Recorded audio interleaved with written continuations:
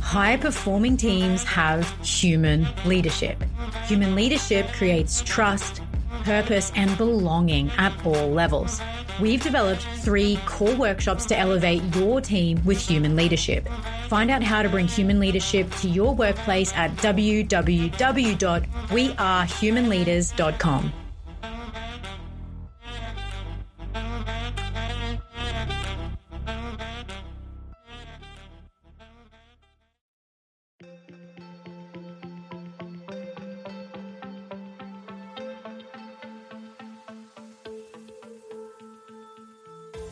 Welcome to We Are Human Leaders.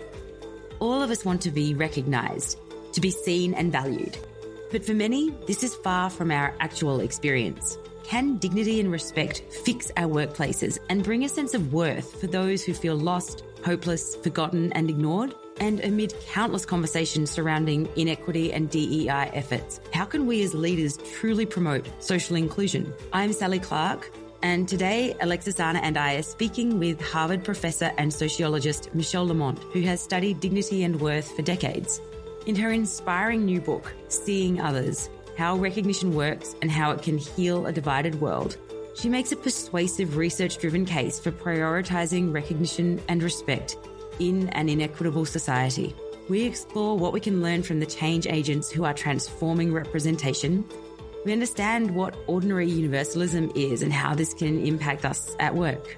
And Michèle shares some practical ways that we can start to drive recognition today. Michèle illuminates an inclusive path forward with new ways of understanding our world and our humanity. Let's dive in.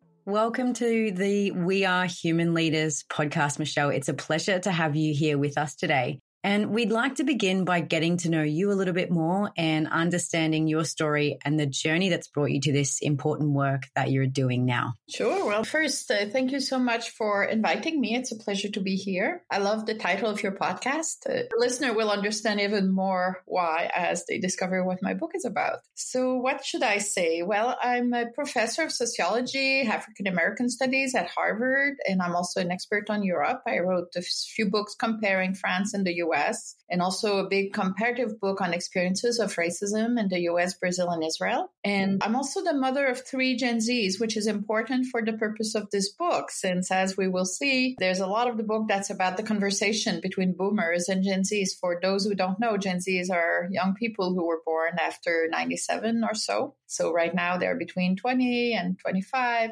30, and they're really thinking very hard about what to do with their lives. And I live in Boston. I'm Canadian, which is also important to know because I think I'm writing about American society as an insider/outsider because I've lived here since 83. I lived in France for 4 years before coming to the US, but I'm very interested in how to promote collective well-being through the kind of society we create. It sounds like you personally have quite an interesting intersectionality of your experiences culturally as well, Michèle. You growing up in Canada, I assume, and then was it like a move to France, or how did that look for you? Yes. The introduction explains a little bit how my own personal experience led me to write this book. So I grew up in Quebec during the peak of the independence movement, which was very much a moment where the French Canadians were in the process of redefining their collective identity. They used kind of the state as a tool, economic engine to affirm their independence in relation to English Canada. So it was really a period of economic and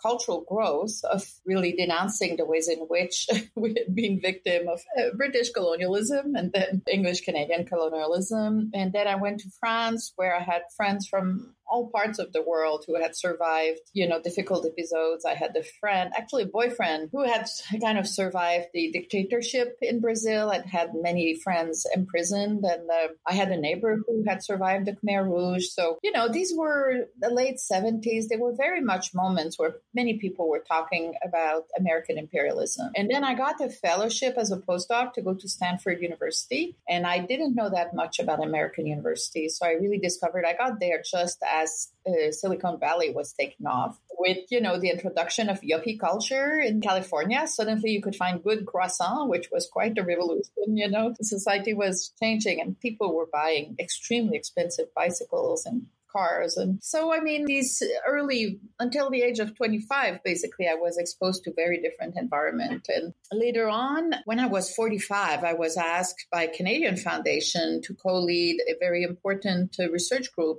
called the Successful Societies Program that was subsidized by the Canadian Institute for Advanced Research. And the purpose of that group was very much to think, it was a large group of 15, 20 scholars from different disciplines. And we were asked to pull our tools together to try to reflect collectively about how to create successful societies defined in terms of collective well-being, How can we imagine the conditions for society that would allow more people to prosper together? So that really led me to want to write this book on recognition, which is really about how to broaden the circle of who matters and who is seen in our society. And I think this is such an incredibly relevant topic for all of us who are listening right now, and certainly in the context of business and work, how we work, because it is such an important component of our experience within our societies, Michèle. And I'd love to start just by understanding from your perspective, in a nutshell, how would you define recognition, and why does how we define recognition matter? Yeah, well, to go to a real shortcut, I happen to have an apple here. So as I say in the book, it's not about, I recognize that this is an apple on the table, or I recognize that this is Jim on the street. It's really about this capacity that human beings have to give value to each other, to see each other, to make each other feel valued. And this is something that only humans can do for human beings. So since your podcast focuses on work life, what happens when you remove human beings from the equation, when more and more people are working with AI and are being, evaluated by algorithms? So that's a big question, I presume, for your listeners. So it's really about my book. More specifically, I'm not a psychologist, I'm a sociologist, although I recognize the importance of things like mindfulness or, really intracranial things you can do to make yourself and others calmer and more happy. I'm more focused on how can we create a society that provides us messaging to broaden recognition and reduce stereotype and stigma. So the book is based on 185 interviews with change agents, who are people who through their work are creating new narratives. So that includes, Hollywood creative and stand-up comics and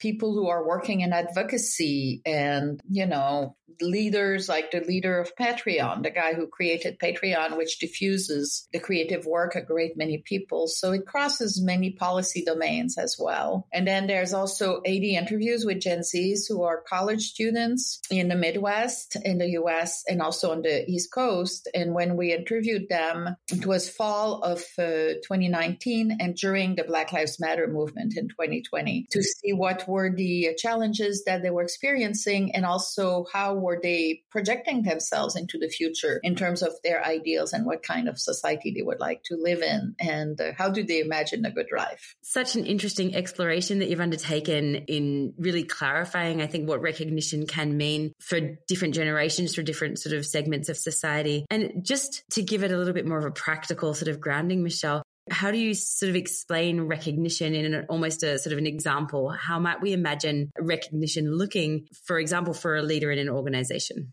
For a leader in an organization, it would be to make visible those who are in a corner and always invisible, to celebrate not only the highest achievers, but also explain to achievers that it's nice to pat you in the back, but sometimes it's other people's turns. So it's really about distributing a feeling of that you're valued and seen to a wide number of employees, if you will. So when you think about DEI, it's not only about increasing numbers of underrepresented groups. It's very much about making everyone feel dignity and valued, not only as producers and, people who help the organization pursue its objective, but also as caregivers, understanding that if you help your workers take care of their children when they're sick or bring their mother to the doctor when they need it, it creates a much more better quality of life for the workers, but also quite potentially more loyalty toward the organization and a greater commitment for realizing the goals of the organization, if you will.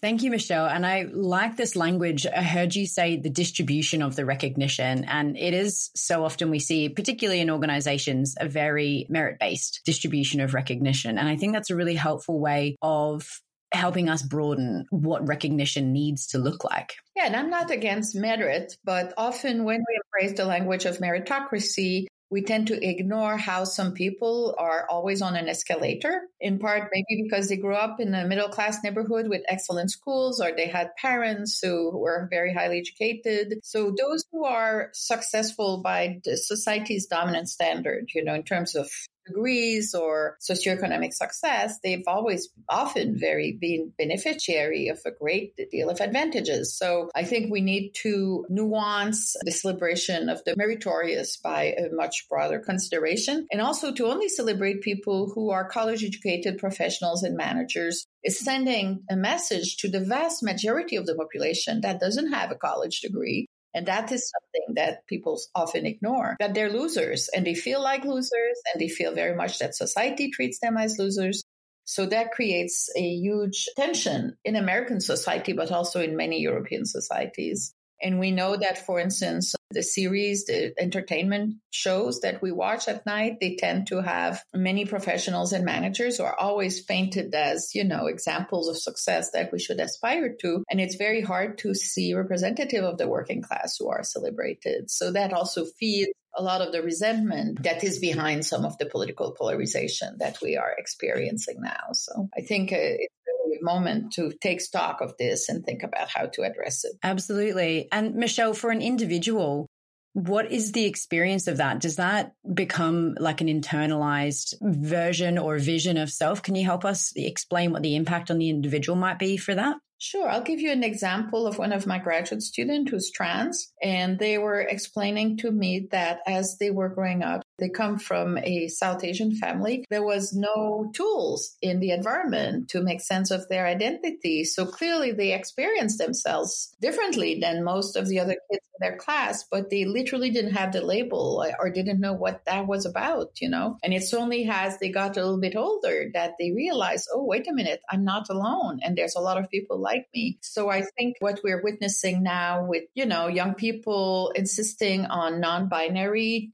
pronouns or on unisex bathroom, it might seem to many people, oh, this is a snowflake issue, get over it. But for people like this student, it's extremely meaningful to have their identity affirmed publicly and recognized. So I think until people who just make fun of woke culture realize that for some people, this is truly an existential matter, just like perhaps the way I'm a boomer. So I remember reading The Female Mystique in the 70s and discovering the word stereotyping. And I didn't know at all what the stereotype was, and to discover that it existed and that women were stereotyped as, less intelligent, more passive, good caregivers, but not too good, not too bright, it really gave me the tools to make sense of what was happening in my life. I love my family. It's a terrific family, but it was a sexist family. So, I had to do the dishes every day, and my brother mowed the lawn once a month, and it was viewed as perfectly fine. So I really had to fight against this. So I feel like in some ways the literature from second wave feminism really gave me, Betty Friedan and many others, gave me the tool to fight for myself. And,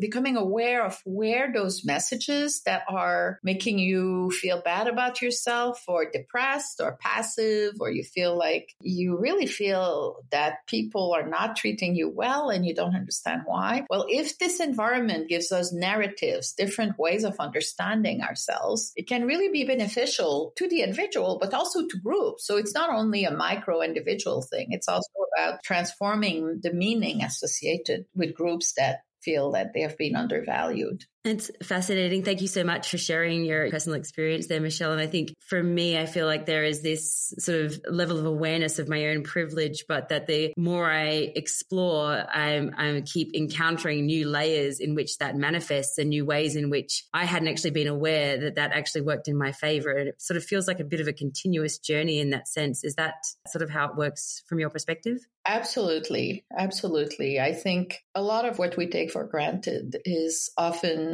invisible to us, right? What part of reality is in the background and in the foreground depends very much on what surrounds us, what messaging is possible around us. So that goes for what kind of neighborhood you're raising your kids. And, there's although I'm a sociologist and I'm an expert on class and racial boundaries, I've written several books on this, I still discover new layers that I was not fully aware of. It to really understand what it means, I think it takes a lot of exposure to people who don't live in your reality. And actually, I had an interesting experience recently, which is I have twins who are 22. My son has a wonderful girlfriend who comes from a working class family.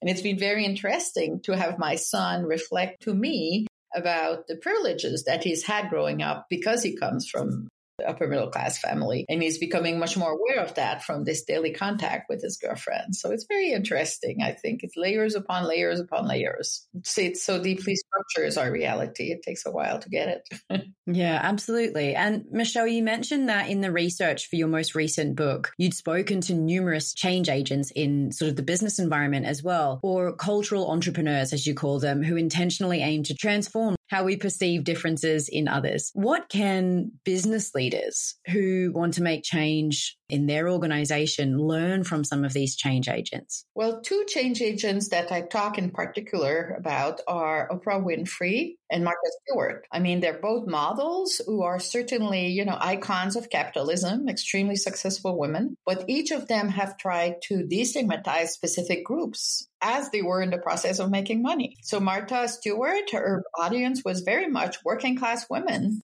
who aim to improve themselves. And the way they would do it is by becoming excellent middle-class homemakers. So she told them how you can have, set up a very nice table for Sunday dinner or, do a lot to prettify your domestic environment. And for many women, those were tools of self-empowerment. I mean, at the same time as culturally, often homemakers had been put down. So it's paradoxical that she was able to both affirm the role of, the domesticity as an area where women could gain a sense of dignity and self-esteem. And she did it while making money herself. And of course, we know the rest of the story, how she was put in prison, etc. But nevertheless, she does certainly stand as an example of all of this. And it tells also for Oprah Winfrey, with her denunciation of domestic violence and, as a survivor of violence as well, and her being out about this and giving women who had suffered the same fate tools to make sense of their experience and to not just think of themselves as victims, but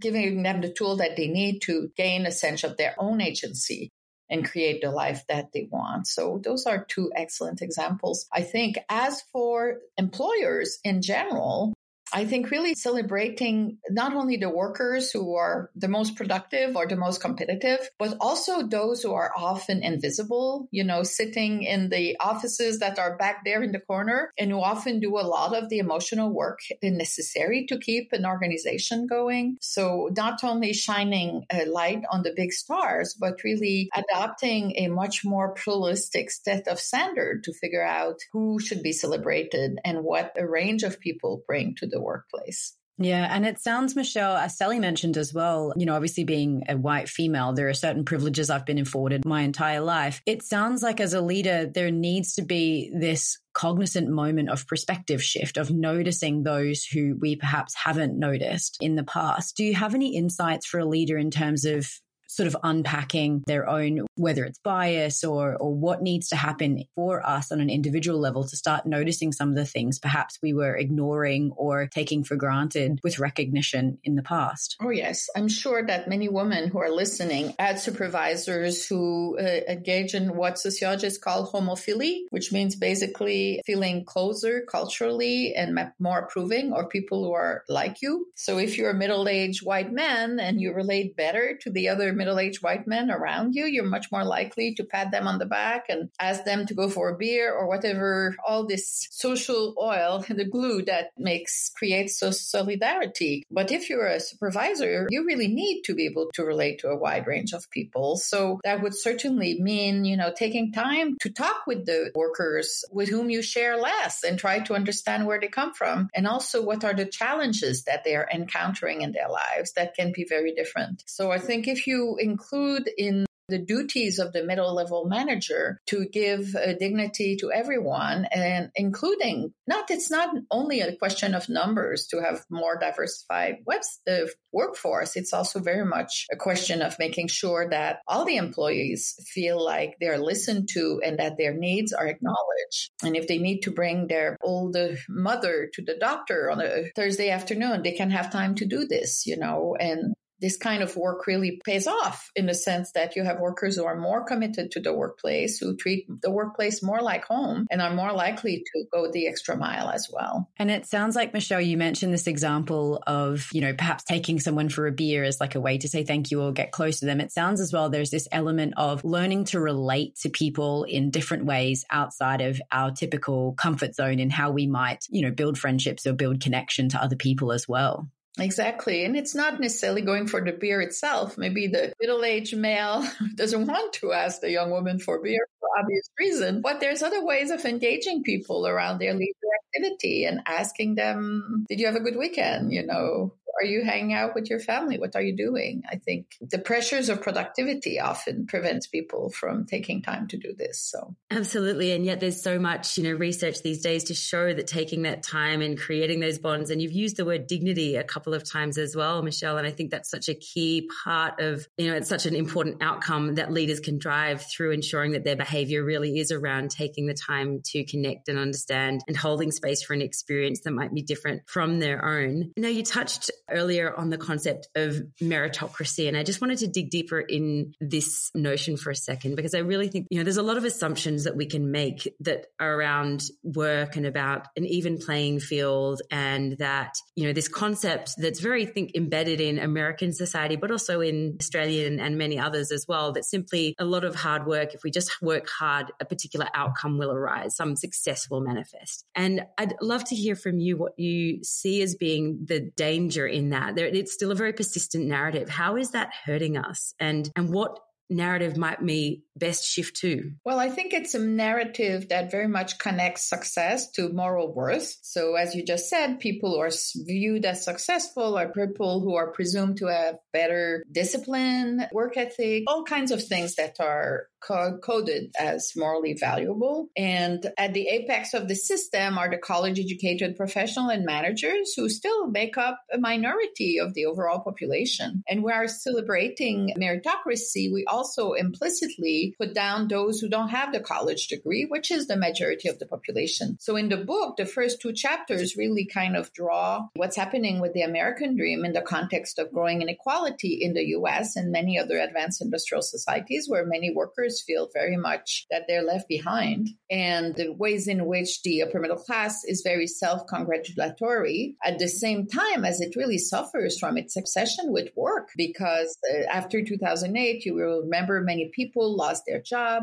The middle class, many people became extremely anxious about their kids being downward immobile. So there's been really a steady increase in the level of anxiety and feeling overwhelmed, even among the top 20% of the population. So now we are in a regime where even the most, successful members of society feel that they're in a very bad place in terms of mental health. It's a society-wide crisis, much more in the US than the UK, by the way. And they've also put a lot of pressure on their children. So you've had books that have been published like Excellent Sheep, or a Helicopter Parenting, which is all about parenting going amok because the pressure that is put on the kids is enormous. And for those of us who teach college are very aware of how much time we're now spending dealing with the mental health of undergrads. And at UCLA, you have a center that produces annually a survey of first-year undergrads, and they're able to show a constant increase in the number of them who feel overwhelmed and suffering from anxiety. So I think this means if you look in particular at Gen X, they get on the job market around the depression, the Great Recession of 2008, and they quickly realize that, a house is not within reach for them. So organizing their life toward the accumulation and of goods and getting the white picket fence and the whole deal is not realistic for them, but also they don't want it in part because they don't want it. Many of them don't want it because they're very critical of overconsumption. So they talk about the hedonistic treadmill of consumption, which is destroying our planet. So the Gen Zs whom we've interviewed for the book clearly given this confluence of mental health crisis and the lack of the weak belief in the American dream, they have to come up with new dreams. So the book argues that in order for them to find hope, they turn towards something that is much more reachable. And for them, often this means trying to create a life that is more organized around inclusion and living a good life now, which means creating a good community, and a community of people who care for each other, where people don't have to be in the closet, either as first gen or as queer or whatever, and people should publicly live in a way that is in line with their values. And I think many Gen Zs and millennials are very committed to that. And you have a kind of cultural gulf between the boomers, who often don't understand why the woke culture of young people is taking place. They just don't understand where it comes from. And I think once you understand that the ideals that have animated the boomer generation is meaningless for those young people, it makes much more sense. And it allows, I think, to create boundaries, or create bridges rather, between generations that are really, really needed. And that's done in part through these change agents whom we've interviewed. So the book talks about, for instance, I did an interview with a person named Joy Soloway, who's the creator of the show Transparent. And the Transparent, the main character is advanced middle-aged trans woman who has recently transitioned, and she has to get her kids on board. She has adult children who are really pissed that their father is now a woman. And, what you witness in the show is how she negotiates this new relationship. And the show helps the viewer go beyond the stereotype and understand the person in a three-dimensional way, and to humanize the person, and to really help people move away from the stereotypes and the negativity. And that is the creation of new narratives that offers alternative reality. And it's happening through our society at so many levels with very deep consequences, I think. Michèle, I can't say how thankful I am to hear someone of a different generation to myself. I'm a millennial. Unpack that for us with more depth, because I think that I'm very used to hearing terms like entitlement and instant gratification, and, that we should expect things to fall into our lap within my generation. And it feels, there are days where it genuinely feels quite hopeless as a millennial. We've been sold the candy of get a university education and everything else will work out. And effectively, for many of us, we've got a lot of student debt. We're extremely educated. I've got a master's degree, which doesn't get necessarily applied all that often on a day-to-day basis. And yet in the last 5 years alone, I've seen the cost of housing in my local region double. I've seen the cost of electricity, the cost of cars, everything else increase. And it feels like sometimes it doesn't matter how hard I work, things keep slipping out of grasp for many of us. So I just appreciate you taking the time to help us unpack that, and also help us understand why it might be that different generations are putting their preferences for what meaningfulness looks like or what a good life looks like elsewhere, when the things that we've been told in the past to prioritize actually feel a little bit out of reach for many of us. Exactly. I have a graduate student whose dissertation is comparing the college-educated young people in their 30s who experience precarity in Boston and Madrid. And in many ways, the experience is very different because the cost of living in the two places is different. In the U.S., they experience very high housing costs, college education, and health care costs. And they cannot expect their parents to tell them move in for 5 years. Whereas in Spain, in contrast, they really think, and they are right, that their parents are going to host them for 5 years. And the desires and the hope, how they imagine that they're going to get themselves out of the situation they find themselves is very, very different. With the young people in Boston feeling very much that all they need is more money, even if it means like getting 2 jobs or 3 jobs so that they can make more money. And they don't, in some ways, I think they're more hopeless because they cannot see, a way ahead. So, yeah, I relate to that experience. Yes. I'm glad that it's useful to you, Alex. I have to say also, Michèle, I felt a little bit recognized as a Gen Xer as well, because there was certainly that moment of disenchantment for me and many of my peers, around the 2008 and even earlier, I think, around this idea of what and I didn't grow up in the American dream, but what we'd kind of been taught to expect was simply not going to be our reality. And there's a very optimistic part of me that thinks, well, that means there is potential for us to change our expectations to be different and better. But I also don't want to, dilute the fact that for a lot of people, it's a really confronting and quite intense feeling of being betrayed almost, that this idea that we've been pulled along with, as it were, is simply false. So it's a very interesting space that we find ourselves in today. Yeah. And do you think that your generation is also looking a little bit at inclusion and ways to create a better life now as a response to the dead end that you've encountered? I think so, Michelle. I really appreciate that question. I think I find it difficult to speak for my generation, but I do certainly think that there is a sense, I think partly because a lot of us, Gen Xers grew up in a time before the internet existed, and there is a kind of awareness that we're missing community to some extent. So I think there's perhaps for us maybe more of a focus, not so much on the individual pursuits and ownership of material possessions that drives us, but more of a sense of where are our connections and how connected are we staying, and are we present in our lives to the extent that's possible. Yeah, the social media is sure are doing a number on people.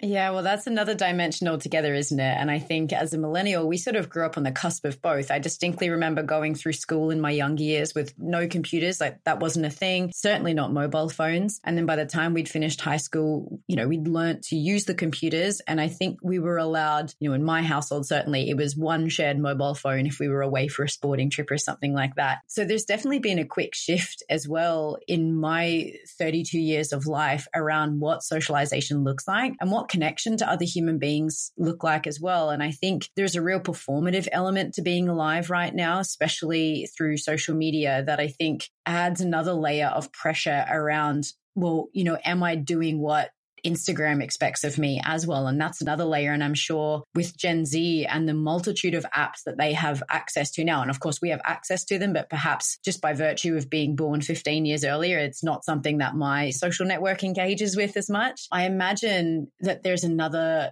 even more intense layer in their experience of sort of how they're projecting themselves into their environment as well. Is that something that you've seen, Michèle, in your work? Well, in the book, I talk about the transformation of the public sphere, which is basically this realm where collective ideas about what life should be are being produced by a number of institutions, but also media, whether the traditional media or the social media. I mean, it's very complex. But I remind the reader that the number of people in the US, for instance, who post on social media remains a very small proportion of the population. So much of what we hear about when it comes to the polarization of American society is described as driven by the social media, but many people never use social media or never post on social media.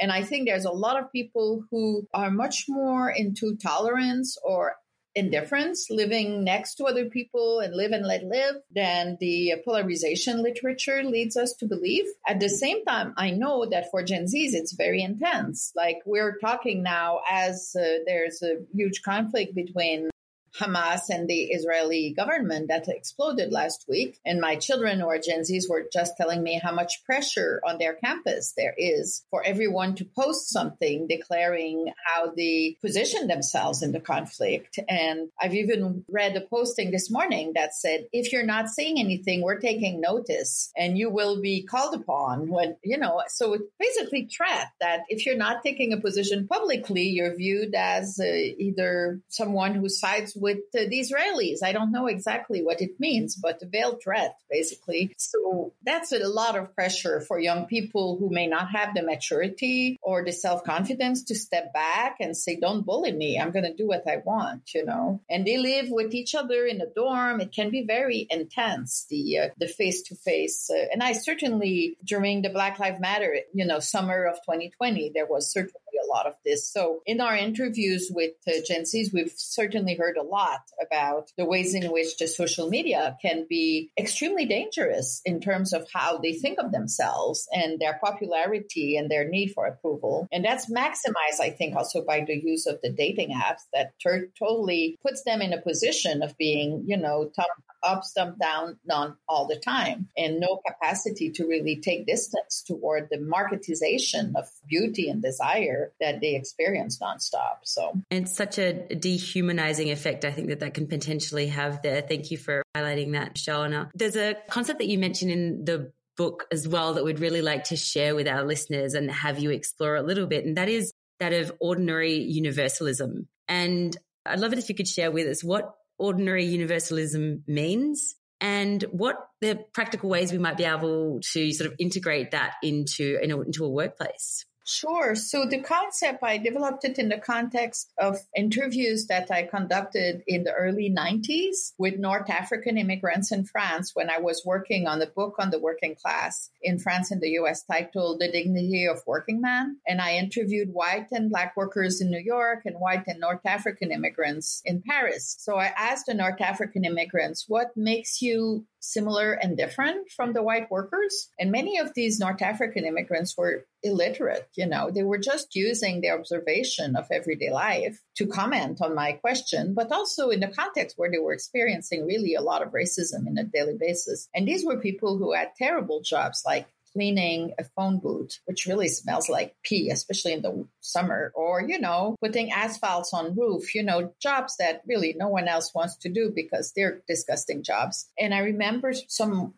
of them were really drawing on experiences from their everyday life to point to the ways in which we're similar as human beings. So some of the comments I remember were things like, well, humans are humans. We all are born after 9 months in our mother's belly. We all have 10 fingers. We all have to go to the baker in the morning to buy our bread. That's a very Parisian way of talking about this. Or we're all children of God. There are good and bad people in all races. We're all equally inconsequential in the cosmos. And those statements are all true. So when it comes to celebrating and promoting dignity, we can be reminded that we all are all these things and we share a lot as human beings, independently of our station in life or whatever, our age or whatever, our class. And I didn't do the interviews with the Gen Zs myself because they're unlikely to open up to a boomer the way I would have liked them to. So I had 2 graduate students do these interviews, and we came up with a paper which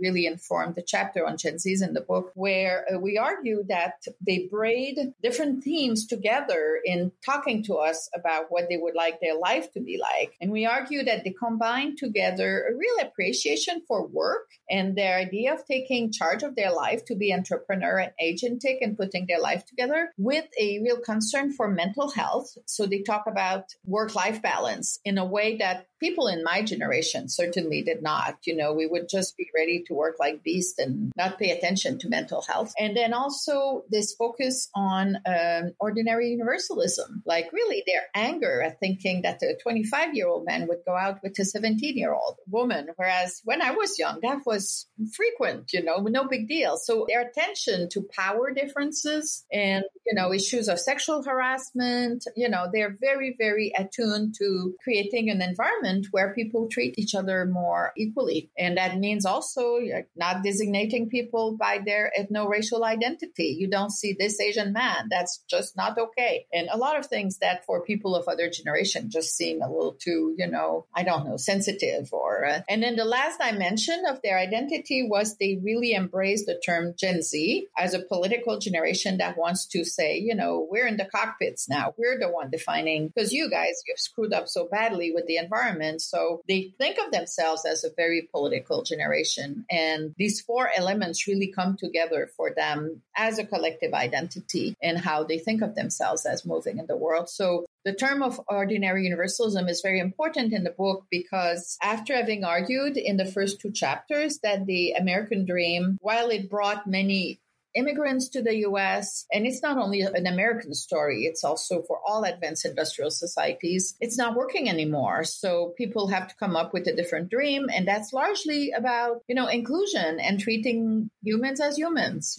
So it's a little bit like an alternative matrix for measuring people's worth that is much more democratically accessible to everyone, not only to those who have the resources to get a college degree, as the college degree is becoming out of reach for so many people. So in that sense, the book is very much a hopeful book, because it defines a way toward a society that allows more people to prosper and, to experience well-being without being caught in everything that they don't have. Exactly. And I think that's one of the parts that really resonated for us, Michèle. And it really feels like this resonance even with human leadership, sort of the concepts that we talk about and the way that we view, leadership and the potential for change in the workplace. And I'm really excited, and probably my ego is a little bit happy to hear that I feel quite aligned with Gen Z, despite being 20 years older than them. But that really does make such incredible sense to me. And there's a lot of, excitement and optimism I feel about the potency of that generation using the lessons that they're taking and the energy that they have to create a different future. Absolutely. I totally agree with you. And I also feel close to them.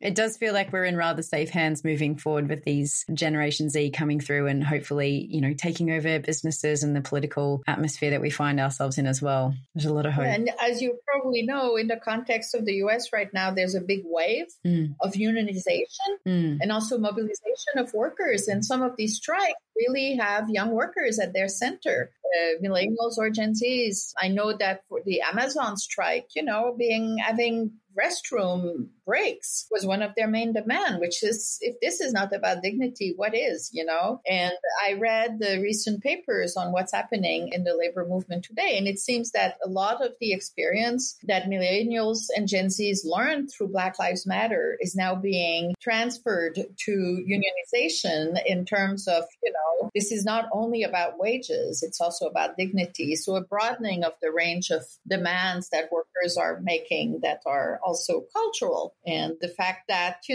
for instance, with the union of the United Auto Workers strike, the fact that those employers have been bailed by the government not that long ago, and now they're piling up the profits without redistributing, is one of the things that the leaders are really emphasizing as absolutely not fair. And it has really helped mobilize the workers. So.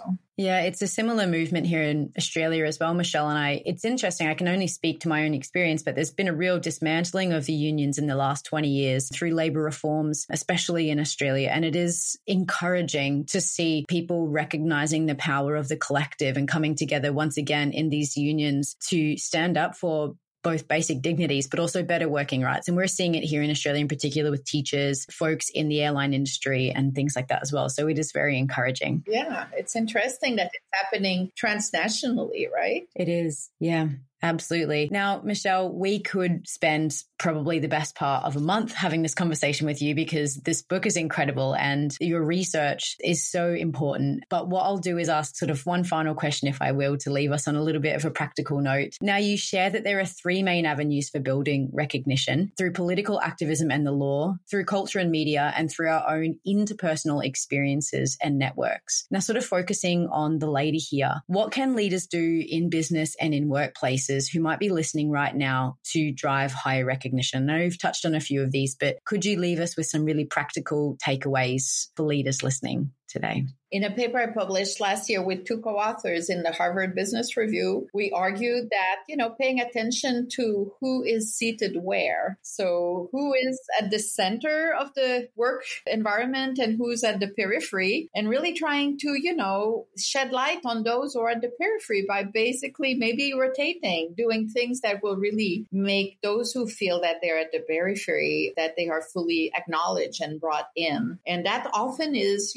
older women, people of color, like maybe being a little bit more self-reflective and not thinking that the diversity training will do the job. I think that really requires for employers to really be much more thoughtful about their criteria of evaluation and how they systematically favor people who are like them and penalize people who are not. So that would be an important step, I think. And that requires humility and the willingness of, self-examining yourself. I think when I've submitted papers to a management journal, they also often ask me exactly the question that you asked me concretely, what can people do? And I'm thinking at the end of the day, for me, the recipe is gaining an understanding of the life of others. And that for editors of management journals, that probably doesn't sound very concrete, but I really think that's the answer. They really need to think about learning to understand others as essential. So that would be my takeaway. Yeah, thank you so much for sharing that, Michèle. I think it's such I think for a lot of us, we kind of want something that's almost an easy fix. And I actually think that for a lot of us, deeply understanding means going through a little bit of discomfort of acknowledging we don't know exactly what's going on for someone else. and maybe asking a question of someone that we wouldn't usually, and really, expanding our comfort zone in that way. So, well, it's been a pleasure to talk with you. I really enjoyed it.